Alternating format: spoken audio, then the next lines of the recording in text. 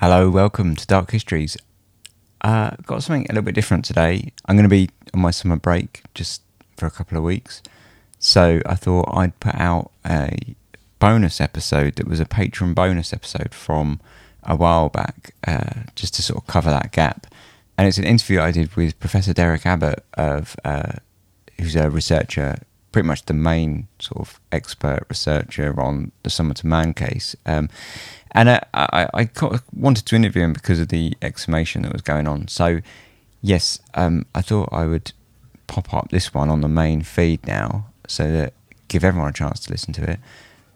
I will say, before you start listening to it, the whole interview was sort of done under the impression that most people, if you're listening to it, you have a kind of basic understanding of the case. So, if you're not sure about the Somerton Man, pop back, listen to it. Season 1 is the episode. It's sometime in season 1, or to be honest, even just like a cursory read of a blog or the Wikipedia will give you a rough idea, and that would be enough to sort of ground you for the interview.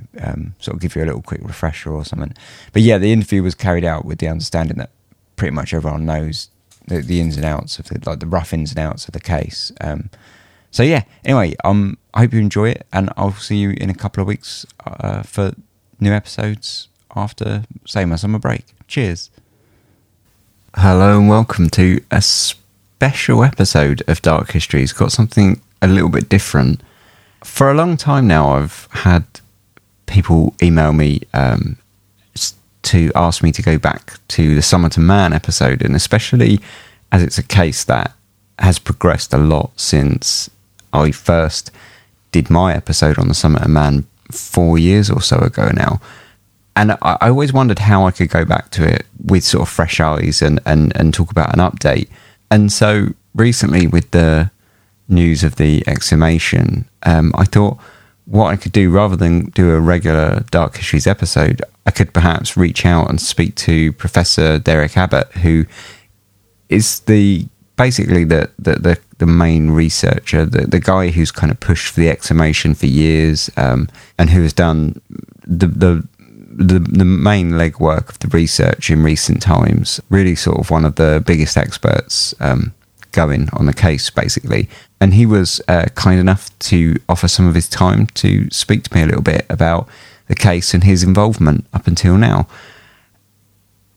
I did have a massive ream of questions that I wanted to ask him, but as you'll see, I think as we got talking, it became quite apparent that really he sort of moved on from the whys and the wherefores of the case, and now he was really only interested in sort of finding out who the Somerton Man was through the DNA.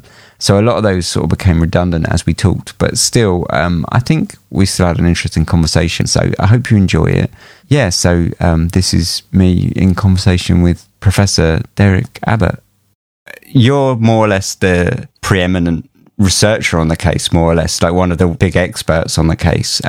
How was it that you kind of got what sparked your initial interest, and also what's been your involvement so far? Okay, so what sparked my original interest? Well, it's a pretty banal story. Around 1995, I was sitting in a laundrette, as one does, and I just picked up a magazine, and there was an article about the top 10 unsolved mysteries in Australia, and this was like number 2. And I'm originally from London, and so I was new to Australia, and so it was the first time I'd ever heard of it. And so there was some pretty crazy mysteries in there. Like number 1 was the disappearance of Harold Holt. Right, I was going to say, what's number 1? Because, I mean, this is now, the Somerton Man is, it's global and huge, isn't it? For those who don't know, Harold Holt was an Australian Prime Minister. So he was the Prime Minister, right? Yeah. He's been missing to this day. And so, the Americans couldn't find Jimmy Hoffa, but we lost a whole Prime Minister. So yeah, we're one up on America on that score. So yeah, this was number 2. I thought it was an interesting case when I saw it in 1995. It was a very short article. I didn't know much about it, and so I didn't think anything of it for years. And then I saw another article in 2007, and it gave a bit more detail, and it even published the so-called secret code letters that the Somerton man had. And that's when I got interested. In 2007, it was there I thought to myself, this would make a great little project for my students, not to crack the so-called code, but to at least analyze it and actually say if it is a code or not. So that was how I got started. Your subject is it electronic engineering or? Yeah, we call it electrical and electronic engineering. And a lot of people don't realize that electronic and electrical engineers, we do everything. Because if you think about it, electronics is in everything, so we know about security and secret codes because you need that for banking, e-commerce and e-banking. And we know a lot about biology these days and biomedical things, because if you look in any hospital, all the equipment's all electronic. So we know everything. So what did they think of it? Like when you set them this as a project, were they, it's quite out there for a university project, isn't it? Yeah. And no, they thought it was cool to work on a code. And I've set other types of decoding projects to my students, not this particular one, but other ones. And, they've always enjoyed it because they've got the skill set to look at that sort of thing. They've got all the maths and the statistics and stuff like that. Sure. So it's perfect. So then you went down quite a rabbit hole after that. So how did you get involved there? Was it just a burning kind of question or? So we analysed the code, the so-called code, and we actually eliminated virtually all the known World War II codes. We eliminated as being those. There were good grounds to eliminate each one, and we were just left with the fact that the statistics of the letters most closely resembles the first letters of words in the English language. So it's just like a long acronym, if you like. Right. Okay. Some people do that just as a memory jogger. They just put the first letters of words, sure. Something they want to remember, and so it's just this kind of list of items. And so I thought to myself, well, if there's any way of working out what this list is actually representing, I better go and find out more about this case, more about the history and the context. And that's the rabbit hole that grabbed me. Sure. Because once I started looking into the history, getting old source documents about the case, and learning about, because I was from London, I didn't really know much Australian history and local history. I started reading about the history of the place and I got fascinated. I thought, wow, this is really interesting. And so that whole rabbit hole just sucked me in. It's quite a good primer, actually, for like someone new to the country, I suppose, to sort of get in on the local history and all the rest of it, isn't it? Yeah, it was fascinating and I learnt a lot. It was great. So now there's been the exhumation, like recently, hasn't there? Correct. Yeah. And I know for several years you had a petition going back about 6 years ago, maybe. You had a petition running for that. So was this exhumation? Is the exhumation now? Is that? Are you actually involved with that, or has that come about separately? Yeah. So the petition was set up a number of years ago by somebody lives in another state, not by me, who's a lawyer, who thought this was a good cause, and it gathered to date more than 10,000 signatures. That's pretty good, isn't it? Right. Okay. And whilst we'd like to think the petition helped, probably the thing that really made the exhumation come together in the end is the fact that there is a nationwide move now to identify all human remains. And it's called, so it's kind of a national initiative. It doesn't come from me. It comes from the government. And it's called Operation Endure. Right, okay. And so the police are tasked with actually identifying all unidentified remains. My understanding is there are about 200 unidentified remains around Australia. And Australia does have lots of other unidentified remains in other countries from World War I and World War II. There's lots of unmarked Australian graves of war heroes. And for some decades, the Australian government has put funds into trying to get those identified. So that's always been an ongoing thing. And now they've decided, well, we want to clear up all these 200 other cases here on Australian soil. So this is, I think, what's really pushed this forward. There was a change of district attorney as well, wasn't there? And the new one is very sort of pro. Yes.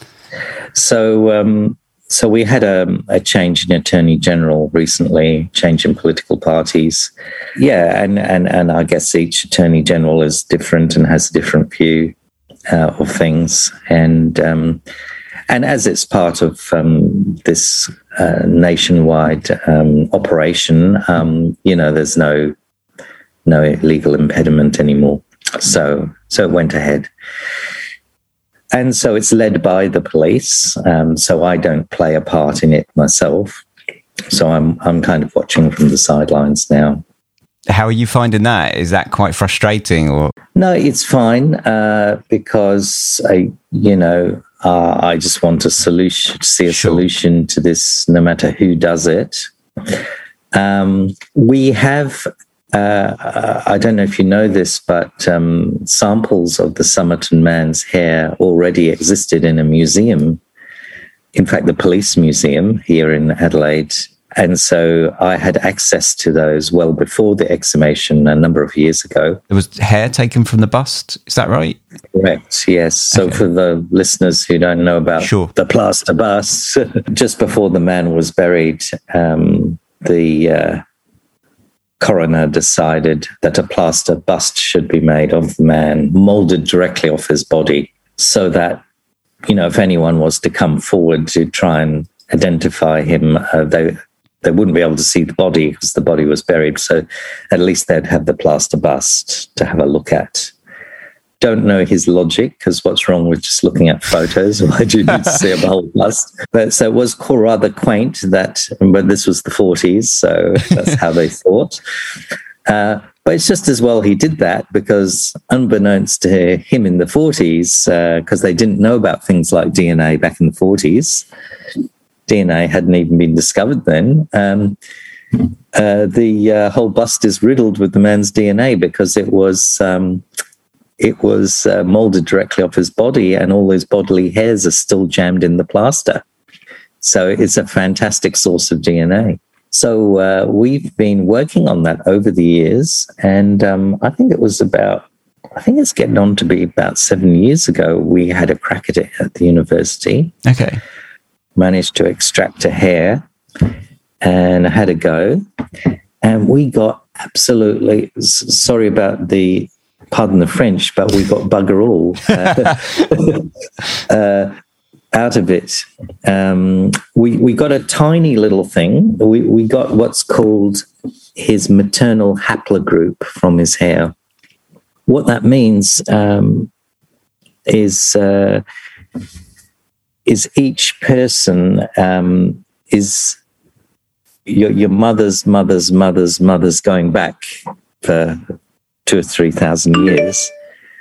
If you test everybody's maternal DNA, you'll always go back to some woman those number of years ago. Okay. And there's, don't quote me, but I can't remember the exact number, but it's some number between 30 and 50. There's those number of women that we've all descended from on the whole planet. It's amazing. Wow, okay. And so there's these haplogroups. And so you've got a certain maternal haplogroup, and I have. And so I've had mine tested, for example, and just as an example, and my haplogroup is one that, my maternal one is one that there's some chick in Germany 3,000 years ago. So that's where my maternal line has come quite from. Fundamental then. And there's no German in my recent history, so this is obviously going back a long time. And so migration of different populations, the people move around, and there's wars and things, and so it can be explained like that. And so his maternal haplogroup we got was an H, and H is very common across all over Europe. So it didn't really tell us much that we didn't know already, but we were pretty excited by it because it meant that, hang on a minute, there's actually viable DNA in here. Sure. Because people had been saying, oh, there's no point trying to dig this guy up or get his DNA because he was embalmed. And embalming uses formaldehyde, which messes up the DNA. I'm using lay language there by saying messes up. The correct scientific term is it cross-links the DNA. Right, okay. But I'll just say messes up, okay, because this is a podcast. Yeah, no, I think that would be just fine. So now it turns out that today there are techniques which can get around the formaldehyde problem, and you can still sequence DNA with difficulty, though. So it can be done. It's just a pain in the bum. So the fact that there was no problem with the formaldehyde when we did get this female haplogroup from his hair was great. And then when I looked into the history of the body and how it was handled, I realized that the body was actually embalmed after his autopsy, because he had an autopsy. And so it means the embalming process wasn't a normal one. Normally, when you embalm somebody, you actually pump the embalming fluid through the person's arteries. Sure. In this case, that didn't happen because he had his autopsy. All his organs had been taken out and his arteries were cut open. So, they couldn't do that. So they just went around with a hypodermic needle and just squirted a bit of formaldehyde in here and there. And so, obviously, because it was done that way, there would be parts of his body that the formaldehyde missed. Right, sure, yeah. And this hair was proof of that. That was actually physical proof now that we got a patch of his body that's fine. So we're quite excited about that. And then 5 years later, we had another go. This time we tried 3 hairs rather than just 1 hair. And we got an amazing result. And this shows how the technology in 5 years has just changed dramatically. We got his whole maternal mitochondrial genome. So to put that in plain English, all the DNA that's solely inherited from his mother we got. With that, is that possible you can tell sort of where they're from geographically and things like that, or is it not quite? So unfortunately, it's what he got is very common all over Europe, and so it didn't really tell us much. Right. You can tell that he's descended somewhere from Europe just by looking at him.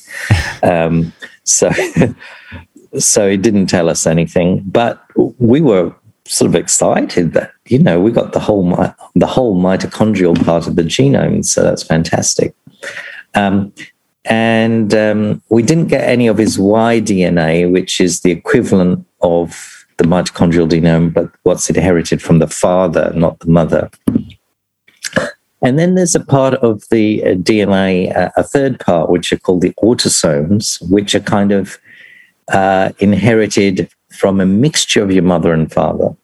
And it's this mixed part of the DNA that is really the most important bit, because this is the part of the DNA that is actually used by websites like Ancestry.com and 23andMe. So for those of your listeners who don't know about those, these are websites where for paying, £50, you just send your DNA off to America. It's not painful. You just swab yourself with a little cotton bud, stick it in an envelope, send it off to America, pay your money, and they'll put your DNA up on this website, and they'll find all your nearest cousins for you. So it's like the Facebook of DNA. And so anyone in the UK can do this, and you'll see all your distant cousins all around the world. And if usually the way these websites work is if you're connected to somebody anywhere between first and fifth cousin, you'll get to see their profile, and if they've nominated their email and they want to be contacted, you'll see their email, and then you can just contact them and say, hey, my grandparents were blah, blah, blah, who were yours, and try and connect your family tree to theirs. So the people who are interested in doing family trees do that sort of thing. And anybody who does that in the UK will be amazed who they connect with, because you'll connect with a bunch of people in America, a bunch of people in Australia, and all the different countries where people in the UK have migrated to. So it's quite an interesting journey for anyone. And so that was the DNA I was interested in getting of the Somerton man, because the idea was that if we could get that part of his DNA and compare it with DNA on these genealogical websites, we could find his distant cousins, sure, look at their family trees and triangulate back from their trees and find somebody who's missing in 1948. And that would be a good chance we'd found the guy. And then it doesn't stop there. You have to then validate that, because you never know whether that really is the guy or not. It could it be the guy, or could it be a cousin of the guy? You don't know. So you then have to validate it, do some research, find photographs, see if the photograph matches, that kind of thing. Is he the right height? Is this person the same height? If there's complete height difference, that's a showstopper straight away. So it's funny how height is a very easy way of ruling out possible candidates straight away. I get so many emails from people all around the world enthusiastically suggesting that so-and-so grandparent of theirs or whatever could be the Somerton man. And I say to them, so what's their height? And they email back. And sorry, wrong height. I eliminate 99% of cases just like that. Yeah, just like that. It's why people just don't use Google and look up the guy's height and just do it themselves without having to email me. I don't know, but yeah. So that's the idea. And so the bottom line is, with the hair, I should say first, these websites with this DNA, they use 800,000 DNA markers. To put that into context, if you're a criminal and you're being tried for a crime and they found your DNA matches with some blood found on a crime scene or something like that, they only use 23. It's something like 23 DNA markers, so it's tiny. So it's quite specific then. Like if these results come back, like you can rely on them basically. So this is like 800,000. It's a completely different ball game. And the reason why like the police only use a few markers, whereas for genealogical research you kind of like need 800,000, is because if you're trying to match a criminal to a particular thing, you've got two particular things already that you're trying to match. You don't need to go around matching 800,000. Sure. 23 is enough. So either the 23 matches or it doesn't, so it's kind of a straight one-to-one match. Whereas you see, when you're doing this thing of looking for all these distant cousins, you're trying to match you're not trying to find exact matches. You're trying to just find close cousins, and you're trying to find many of them. So, of course, 23 is not going to work. You need like 800,000. So that's why there's so many. And it's the part of the DNA that is you've inherited from both your mother and father, and it's kind of mixed up. And so that's critical there. So the reason I brought this up is because when we did the hair, we got all his mother's DNA, but these 800,000 markers that we need for the genealogical websites, which is his mother's and father's DNA intermingled, we only got about 2% of what we needed to go on a website. So it wasn't enough. But I was excited that we even got 2%, because remember, 5 years earlier, we tried a hair and we got absolutely nothing. Sure. We got none of those DNA markers. So it went from 0 to 2% is in the mind of a scientist, that's an infinite improvement. 0 to 2. So even though 2% was not enough, it's infinitely better than 0. So, if we try this again in a year or two, I'm pretty confident we'll get the lot. Yeah, I was going to say, was that due to lack of material, or was it just due to the lack of technology? It's due to the very low concentration in hair. It's so we were dealing with very low concentration levels of that DNA. Just for the listeners' benefit, because the listeners will be thinking, well, how come he got all the mitochondrial DNA, and he's saying now the concentration level's too low for this other DNA? It's because it's just how the cookie crumbled with nature. Nature just made our human cells such that our maternal mitochondrial DNA has many more copies, is more highly concentrated than the other DNA, the other parts of the DNA. So, yes, nature is sexist.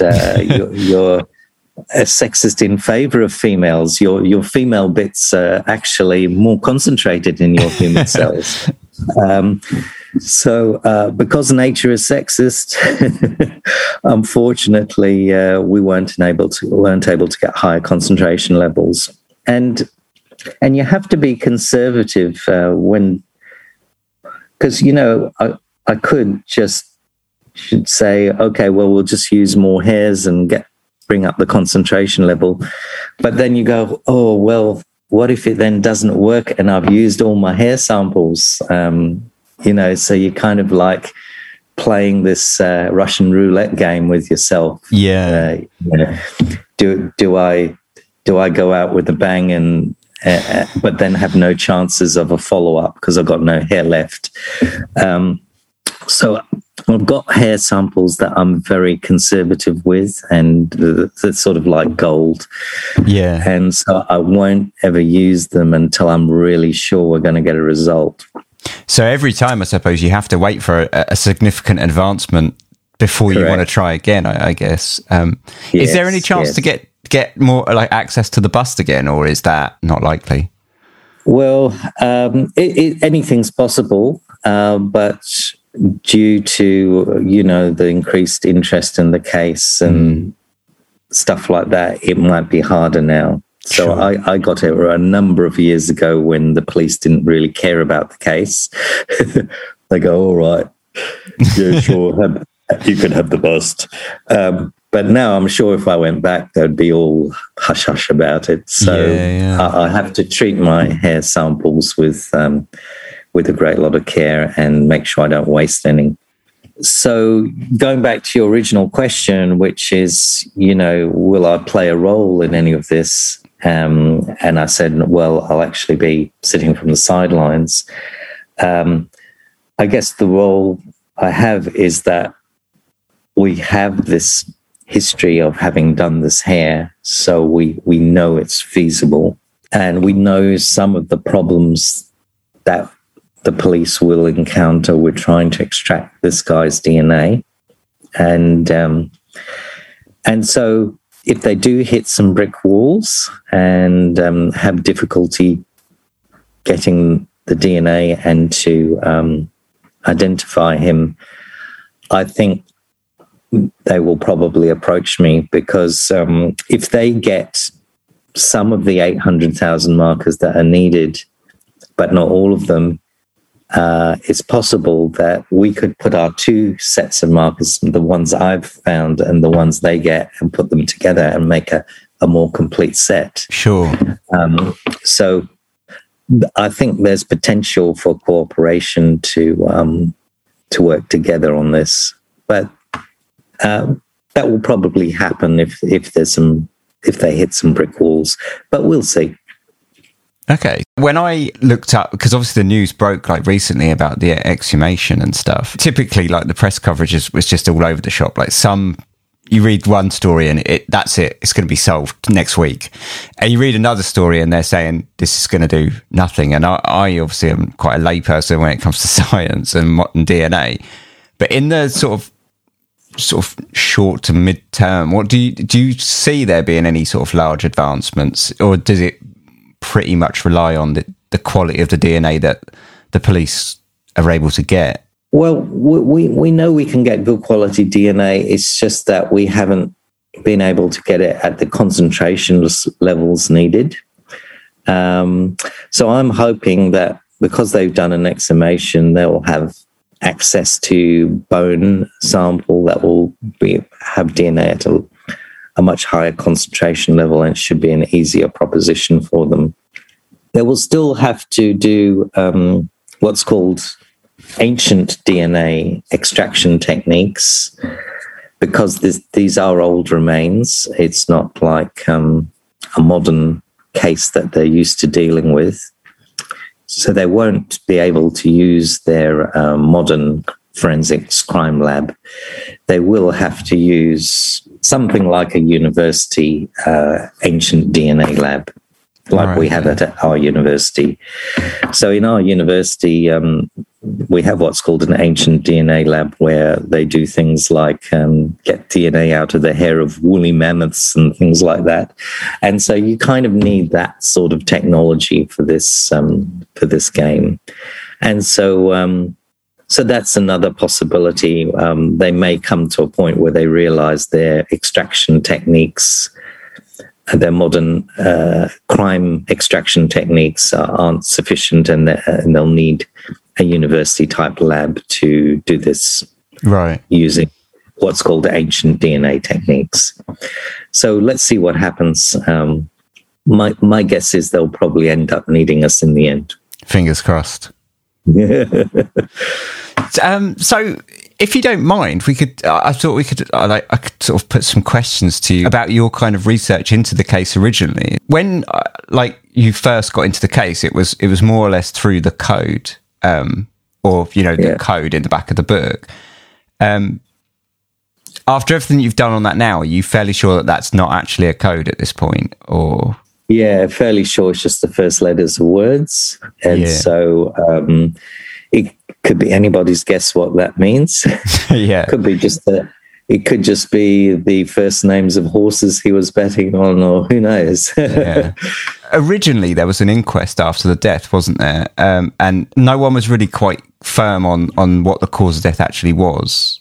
Some people were sort of saying it was poison, and I believe another physician sort of said absolutely not. And I read once that your theory was more that it was positional asphyxiation. Is that right? Is that? Yeah, it wasn't my theory. I was just talking to a modern pathologist over lunch one day, and he suggested that as a possibility. Okay. And the reason for that suggestion is the man was found to,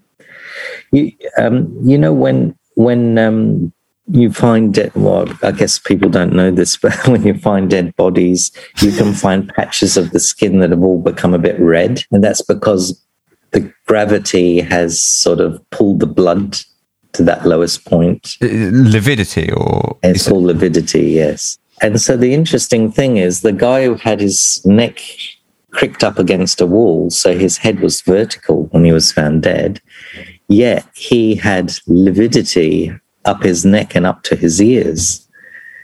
So how can you have lividity there when gravity is supposed to drag it down? And so what my modern pathologist was saying is is that his neck was so cricked that it had blocked off one of his arteries. He called it the venous return artery. And so the blood stayed up there. And he said if he's that cricked up, he would be probably asphyxiating and choking. So that was his theory. And so I thought, that sounds quite interesting. But then the funny thing is that I then went and had lunch with that same pathologist 2 or 3 years later and reminded him of this theory that he came up with. And he goes, no, it's not that. So that's a problem when you talk to these experts. But I said, but that was your theory you told me 3 years ago. I really have difficulty with pathologists. I've spoken to a few of them, and they kind of change their minds all the time. Sorry if there's any pathologists listening to this, no offense, but you guys need to straighten out yourselves. But yeah. So did you still look at that side of the case, or have you more or less moved on from those sorts of like... Well, because I'm an electrical engineer, the pathology side of it's not really my bag. So I just listen to what pathologists have got to say. And basically I've received all sorts of contradictory comments from them. So I've given up on that. And and I'm really just interested in the human identification side. Sure. Because I think it's important, and I think develop cutting edge techniques we develop along the way with this case will help other cases around the world too. Sure. So do you think the work that you've done up until now with like the research into it and stuff, that's still going to play quite an important role outside of, because you've got the DNA and that's obviously important, but in a way, like the work that you've done in researching around the case prior is more about the painting a picture of who the person was. It shows people who they really were. Like you can give someone a name, but that doesn't tell you who they were. So if we were to find the name of the Somerton man, something I would find interesting is just doing the historical research on him once we've got a name and finding out his history and his background. I think that would be fascinating. Yeah. And it would be interesting to see how much of it will pair up with what people have speculated and yourself. In your research, you kind of went down the route of him being a ballet dancer. Is that right? So I'm just a scientist. So all we do is we make a hypothesis, and we just say this is a hypothesis. Now let's see if there's any facts that can knock it down or not. And if it's standing up and nothing's knocking it down, we go, maybe there's some possibilities here. So the ballet dancer one was a hypothesis I had. It still hasn't been knocked down yet, so it could be true. But there's lots of other possibilities that haven't been knocked down either. So this is just one of the possibilities. The guy that made the plaster bust of the dead body saw the dead body, of course, for a long time. The listeners might be fascinated to know that he's still alive. And he's 101. Wow. I interviewed him a lot when he was in his early 90s and he had all his marbles. He was fantastic. Could he still remember everything about it? He was sharp as nails. His name is Paul Lawson. Great guy. Really enjoyed meeting him many times. And it was his observation when he saw the dead body when he was doing the plaster bust, that the guy had very well developed calf muscles. But his point was, they weren't just developed, it was they were much higher up the calf than you normally see in sportsmen. So it's quite specific as well. Yeah, he noticed that it was very high up, and he said that you only see that high up in, say, ballet dancers, because ballet dancers do what are called lots of calf raises, which is a type of exercise that develops calf muscles. And so he's the guy that actually started the ballet theory. Okay. It was his fault. And so there was a kind of a reasonable hypothesis to have a look at. So I did, myself and a lot of other amateur sleuths have spent a lot of time looking at old ballet photos from the 40s, etc., and possible ballet dancers that have gone missing, and but nothing has come of that as yet. One of the things about going into the history of ballet and ballet dancers is it's bloody difficult. And I didn't realize this, but a lot of ballet dancers, back in those days, around the war years, used fake names. For what purpose? Well, a lot of them were kind of, some of them were people that had just kind of escaped from Russia and just given themselves a different name, or it was somebody that was just your Joe Blow from England, but gave themselves a Russian-sounding name so that on stage made it sound exotic. Would be exotic rather than Fred Bloggs, the ballet dancer. Do you know what I mean? So they all had these fun, and so actually trying to trace these ballet dancers and their histories is really hard to. But yeah, nothing's come of it. We haven't found any convincing photo match or anything like that. I was about to say, little did they know that in like 60, 70 years' time, people that they were just making life really hard for everyone. Yeah. The other thing is you only get a good photo match if the guy was a ballet star, or what's called a principal ballet dancer. If he was just in what's called the corps de ballet, which means one of the mob in the background. Very difficult to get photos and even names of those people, because back in the 40s, the general chorus or the background ballet dancers, their names weren't even on the program. Oh, okay. They are put in programs now, today everybody is credited and acknowledged, but in those days it was only the stars or the principal ballet dancers. So to actually track him as a ballet dancer is really tough. Yeah. So that really brought up nothing, that hypothesis.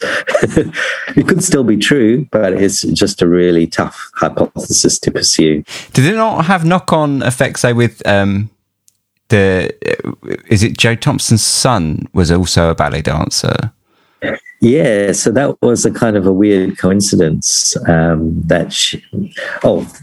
the listeners who don't know, Jo Thompson is a local lady whose house was literally 5 minutes walk from where the man was found dead, and he had her phone number. And was that in the back of the book? Yes. Yeah. So the phone number was lightly penciled in on the back cover of the book, of his poetry book, and so the cops, said, okay, well, she must know something. It's got a phone number and he's just around the corner.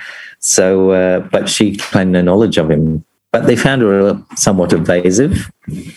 But because this was never classed as a homicide, this was always classed by the police as a suicide, they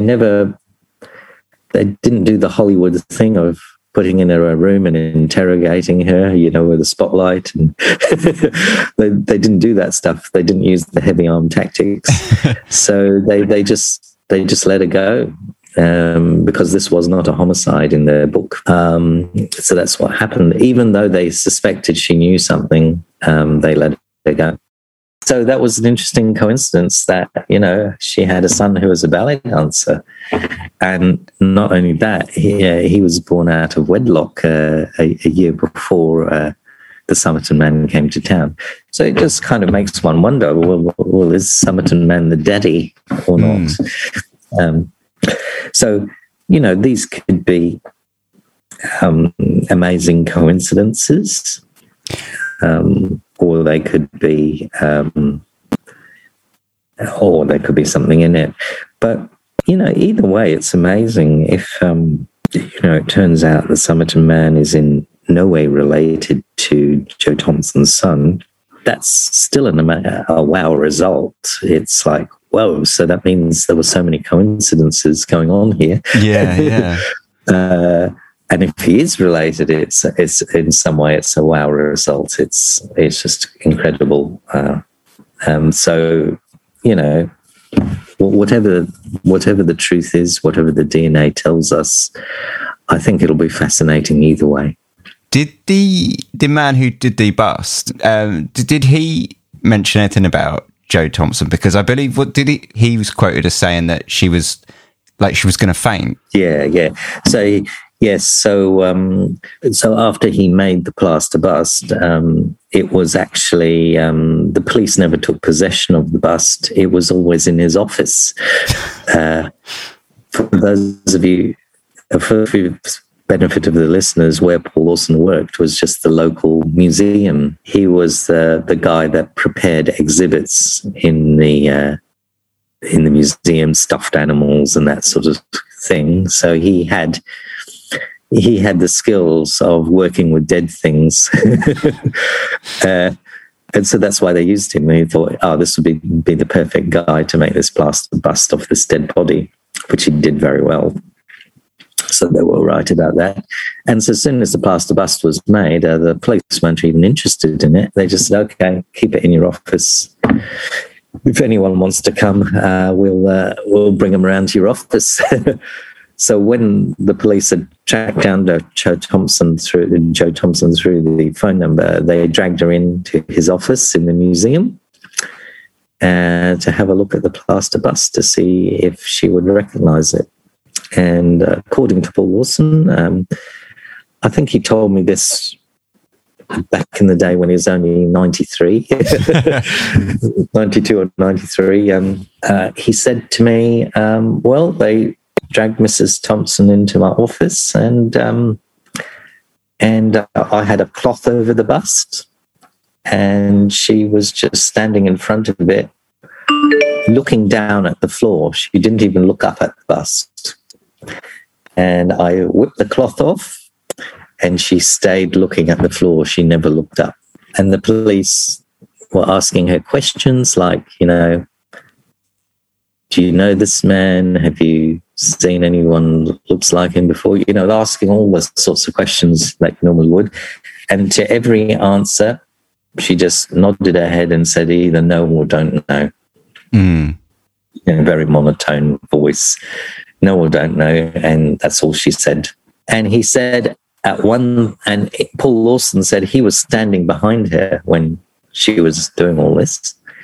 And he says at one point it looked like she was swaying and it looked like she was about to fall over and faint.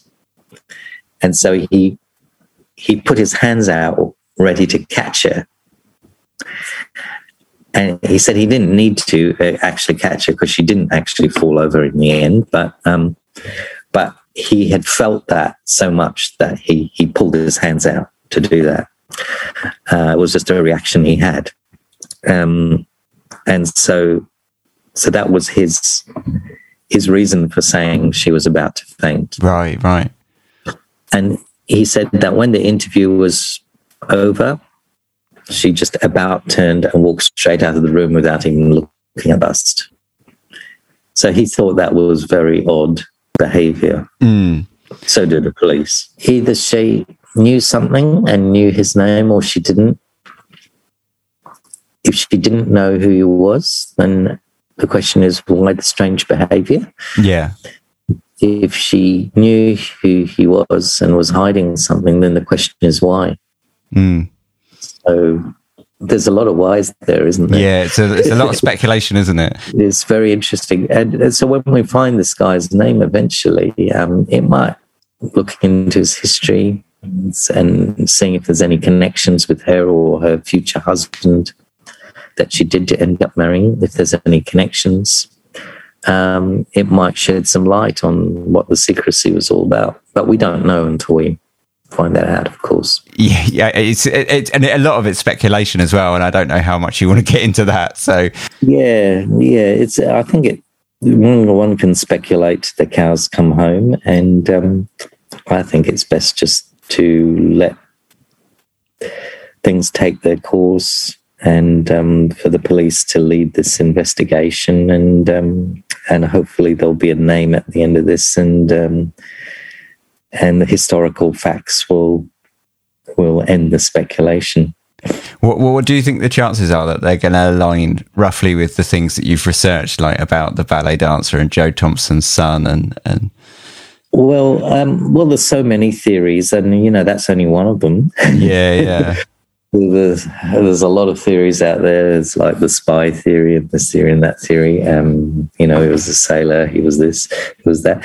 So, it might end up he aligns with one of those theories, or it might be we're all bowled over and surprised, and it's a completely different thing, and it's none of those theories. Who knows? Do you give much credence to the spy theory, or do you think that's... Well, I put the spy theory in the category of possible, but then, you can explain anything with the spy theory, any strange occurrence, and just say, the spies did it. So it's not really a useful hypothesis from a scientific point of view. And if you're a playwright and you're writing a play and you get yourself in a bit of a corner with the plot, you can easily neaten it up by introducing what's called a deus ex machina. Right. So just introducing a spy theory is just like not a useful hypothesis.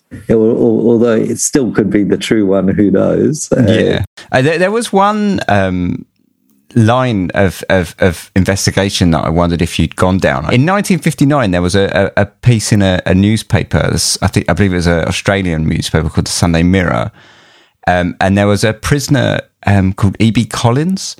And he said that he knew him and spoke to him, and a lot of it seemed pretty far out there, but he did give some quite specific information, and I wondered if you've looked into any of those. No, the police here at the time, and all the various researchers, no one's ever given it any credence. Right. Okay. Because one has to realise this was a guy in a jail. Yeah. It's a well-known phenomenon that guys in jails spin stories about big cases. It happens. Yeah. I mean, there's a lot of reasons. A lot of reasons for them to do it, isn't there? So, but yeah. All right. Well, I don't want to keep you all day. I could ask you all these questions, but I think I'll just keep you here forever. So, where can people find you if they want to have a look online? Just Google me. Well, thank you so much for your time. It's been a real pleasure to actually speak to you a bit about it. It's been a pleasure. Thank you. Cheers.